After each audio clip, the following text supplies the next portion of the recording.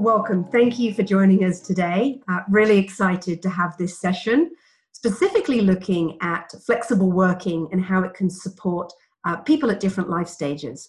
I think we all know that COVID-19 has raised new complexities for employers and employees, and it's fundamentally changing the way we work.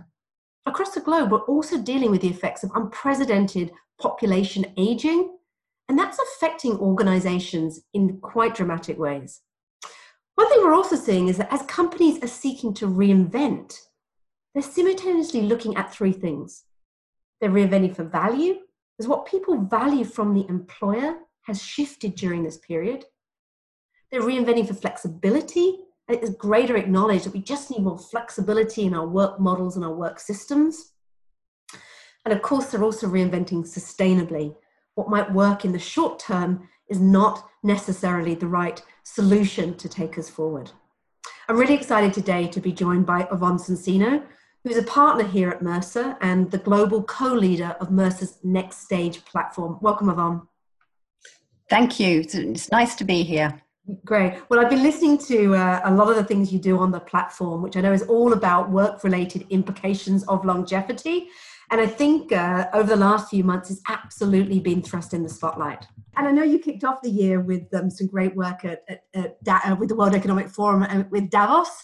And I think it was very timely because we certainly have seen that older workers have been disproportionately impacted by COVID-19.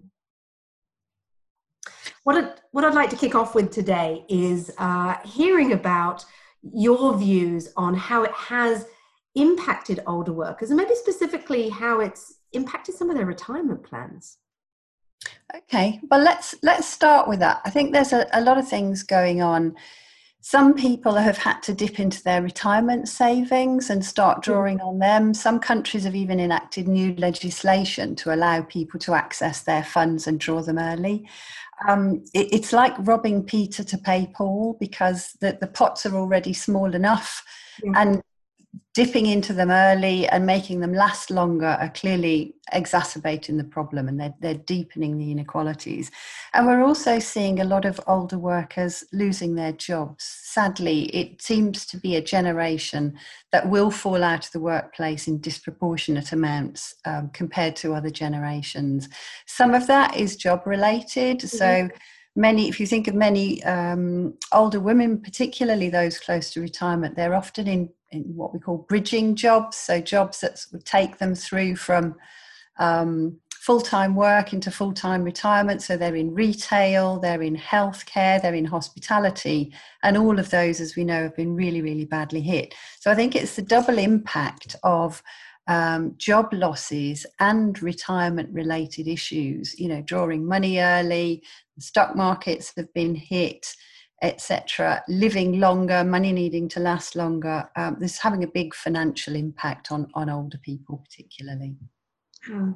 Thank you for sharing that. Gosh, there's a cacophony of things happening at once. On the one hand, I understand that people have needed that financial flexibility as they've dealt with the crisis. But it's interesting hearing you talk about what are some of those implications longer term of them. And as you were chatting there, it was reminding me of some of the findings from our 2020 Global Talent Trends study. I think if I'm right, there was a figure in there that said the number of employees who's working past retirement age increased, I think, from 1 in 5 in the 2019 report to 1 in 3 in 2020. And I think many of them were saying it was out of necessity why they were going to be working. And the second reason, I think, was just to stay mentally kind of agile and engaged. But, that social need, as well as the financial need, I think is absolutely going to be really critical as we start to recover from this period. I'd be interested in a concept that you mentioned there, which was flexible retirement. What actually is that? And how does that address some of these workforce trends we're beginning to see? The work we were doing with the World Economic Forum for Davos and during the rest of this year is looking at exactly this issue. So it's looking at how can we extend people's working lives so that they can work if they have to out of financial need, or can work if they want to, because they want to keep motivated, engaged, stimulated, learning. And so what we're looking to design is a framework by which we can develop, using tried and tested design thinking methodology, which revolves around designing for the person. We're using that methodology then to look much more deeply at retirement and working scenarios to understand exactly what's possible. So, for example, we've developed what we call a 10-factor framework. And that looks at things like, is the program going to be informal or formal? So as a company, will you have very formal procedures in place for this that apply for everyone, or will you just do this on an ad hoc basis?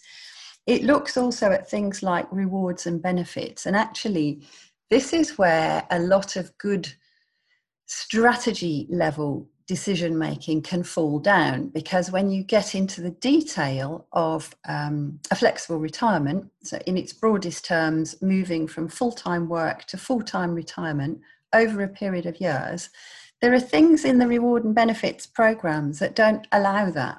So in some countries, for example, you can't draw your pension and carry on working. It's illegal. It's not supported by governments or employers. And so we're really having to dig into some of that detail and unpack what's possible, and then carry on to lobby governments and employers to do the right thing. And has that driven a change with organizations? And I tell you where this question is coming from. You know, I think during this period, employees have been looking to their employers as sort of the beacon of truth. And they've actually been demonstrating their values through their benefit program. So we've seen in many areas that organizations have kind of stepped above what's happening in a local country and said, this is something that we're going to be doing. Have you seen that trend in this area as well? Yeah, I think that's right. Companies are looking to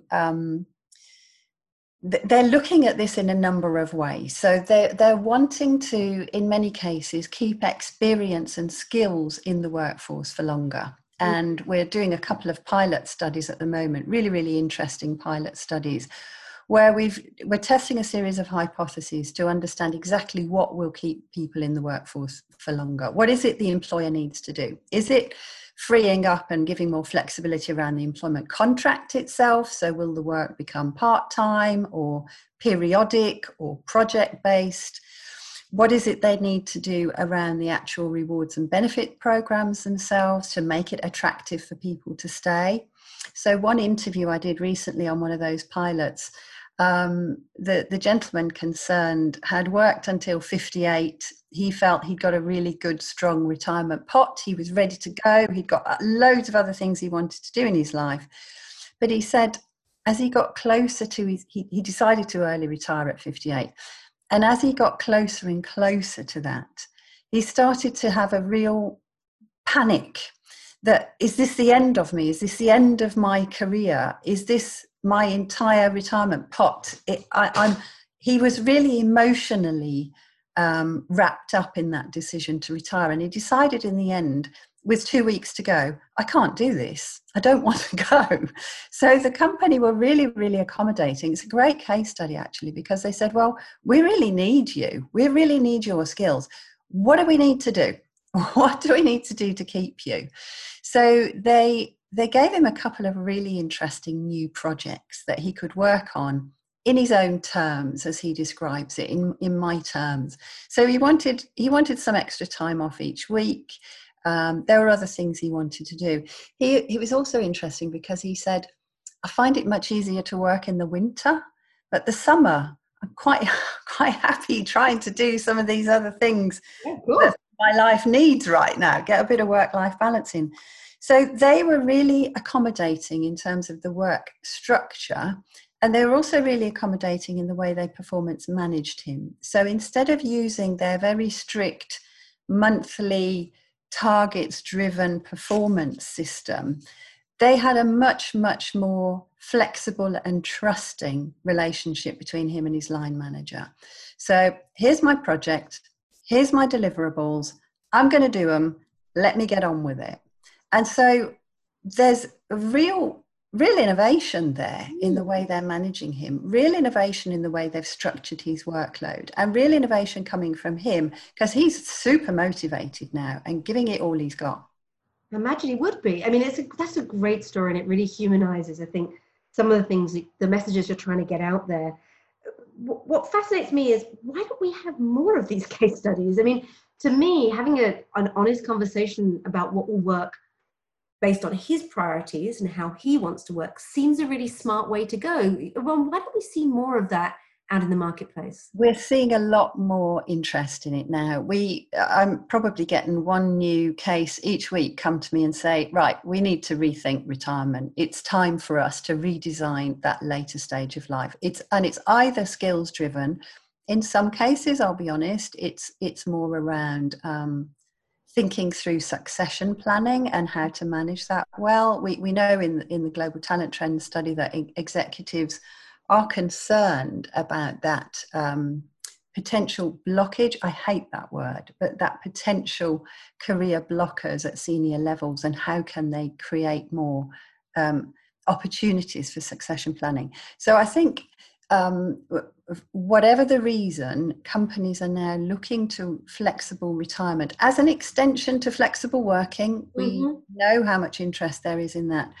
They're looking at it now in a much more strategic way. So I'm currently pretty busy on this topic, and I expect we'll be even busier. And the work with the World Economic Forum is going from strength to strength, because they have now set up a series of subgroups. One of them is specifically looking at flexible retirement. So there's a group of us, employers, think tanks, providers of financial services, all working together to design and test the right framework, and test that at a specific geography level as well, to understand what the potential challenges are with it, and work. Then we will develop workarounds. So I think there'll be much, much more of it, Kate. That's great to hear. It's interesting your point there about, sometimes it's about skills and succession.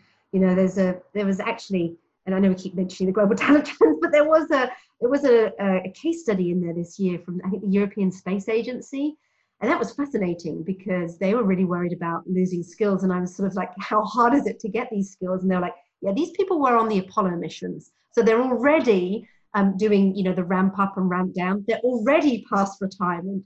And, a lot of the conversation was, how can we keep at least some of the expertise in the business and make it work for them? So it's great to hear that there's so much activity. You mentioned your work with the World Economic Forum and these new communities that have been set up to explore this topic.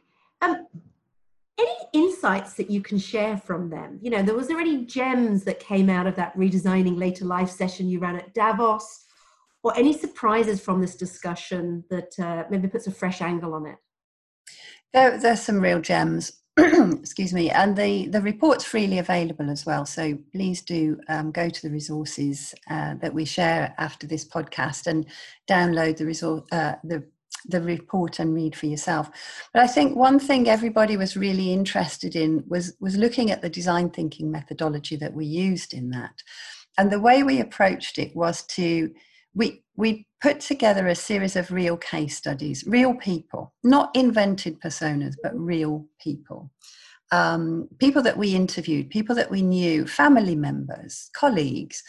And we got the groups of experts to look at their life situation and recommend a fix for them around this whole area about redesigning later life.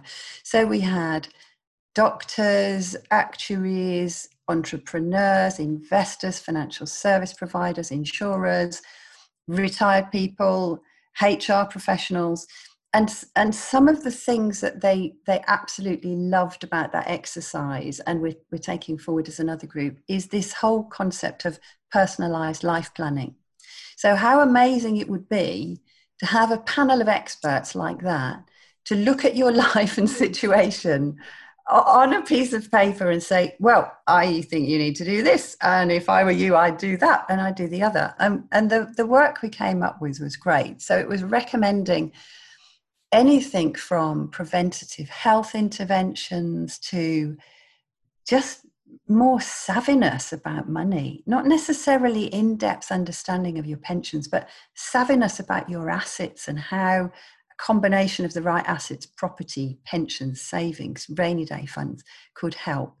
And also lots of good advice about career and how to make money. So incremental reskilling, just constantly being at the top of your game, looking at what jobs are out there and pushing yourself a bit. So there was a whole pile of good stuff, but that personalised life planning, I think, was a real gem. So we're developing a model for that, you know, like the perfect personalised life planning program. And I'm sure everybody would benefit from that. Yeah, absolutely. I like that. Sounds a lot like that midlife check that we had a few years back as well. Yeah. But wonderful, and it's in, you know, there's a word that we've heard so much more about during this period, the word intersectionality. And you know, I think you know, we've spoken to you before about, you know, how women aren't saving and aren't as savvy as men on some of their savings and investments. You know, we've heard how older people are being disproportionately impacted because of COVID. So it's not surprising that it takes that sort of family to do that personalized life planning, because different people are impacted in different ways, and you know, and the solutions are as interconnected as the issues that's driving them. So thank you for sharing those insights. Really, really interesting. You know, one of the things that we've seen during this last 6 months is employees really beginning to think about their employer, how they've behaved during this period, and in turn, what's the value proposition they're getting out of lending their time to a particular company. You know, retirement historically hasn't always been front of mind, but I think from everything you're saying, it's beginning to change. Where does that sit in the employee value proposition sort of equation? And what are progressive companies doing to bring that to the fore? It's a very good question. And we talked about this yesterday, actually, in a group I was working on with the World Economic Forum. And we're looking at all the generations and their attitudes to work. And one of the participants yesterday said, do you know what? He said, I talked to my 22-year-old daughter the other day about ethical investment. Mm-hmm. And she didn't realise she had money invested in a super trust and an Australian pension fund. And so she asked me, so is my money invested ethically then? And he said, well, check it out. And she actually didn't even know how to log into her super trust. But when she realised that she could have a voice in how that money was invested and that it could do good, she suddenly became interested in her super fund. So I think this is a great way of engaging generations at an intersectional perspective and really switching people on to the small changes they can make, the small things they can do to make a difference. Now, if we've managed to engage a 22-year-old young woman in her investments, that's going to have massive repercussions for her in later life. I certainly know of many women now, and women, just to get this into perspective, on average, our pensions are 40% lower than men's on average. Oh. So some are pretty much worse than that. But if all of us could have started taking such an active interest in our investments at age 22, we wouldn't be having this problem. You know, in 8 of the top developed geographies, we run out of money 8 to 20 years before we die at the moment. So that is the culmination of decades of maturing financial systems, good, strong state pension systems, sophisticated financial products, but we're still running out of money 8 to 20 years before we die. Now, getting and building that type of attitude in younger generations, I think, is really important, and the types of generations and groups of people that are adversely affected by some of this. So women, Black, Asian, minority and ethnic groups, all of those really need to think about some of these very small changes that can make a huge difference. Well, there's momentum now. I do think, all those topics you brought up, whether it's topics relating to diversity, equity, inclusion, whether it's topics relating to, investments and retirement, saying just being more savvy, is going to be put into sharp focus, just because of the impact of this on, family members and people around us. So I love that practical question you gave there. I certainly know people I can ask that question of, and hopefully it will prompt their response around sustainable investment. If there's other listeners on the call who's really interested in this topic of life stage flexibility and how they can be having a positive impact on people's future lives by the decisions they make today, how can they learn more? How can they get started? Well, come and talk to us. I think that's the answer. There's a small group of us in Mercer that are very active on this. So I'm one of those. We've got other people across the US and in Europe that are very happy to have the conversation. If I could direct you as well to Mercer's Our Thinking Redesigning Retirement, you can access the report there and lots of the other resources we've got available on the website as well. Now, you said you're very busy, Yvonne, and so I'm so glad we managed to get you on the call today. And I think it's because you're always so open to sharing your thoughts, wisdoms, and ideas with everyone. So thank you so much for that kind offer. I also know there's a good free sort of online self-assessment on there. That's a great way to get people engaging on this topic. Yes, that's just about ready to go live. And I'm delighted about that because we've been using that type of diagnostic for a few years now, actually looking at age readiness and demographic profiles and really challenging employers to answer some soul-searching questions about what they do. So that should be live very, very soon. Again, thank you so much for taking some time out your day to join us here today. Yvonne, thank you also for sharing your ideas and wisdom. Please don't forget to join us for the next conversation in our New Shape of Work podcast series. We'll be continuing to talk to some of our Mercer experts, but also some companies about how they're thinking about the new shape of work and how they are reinventing themselves for a new work and social order. Till next time, do stay safe and stay connected. Thank you, everyone. Bye-bye.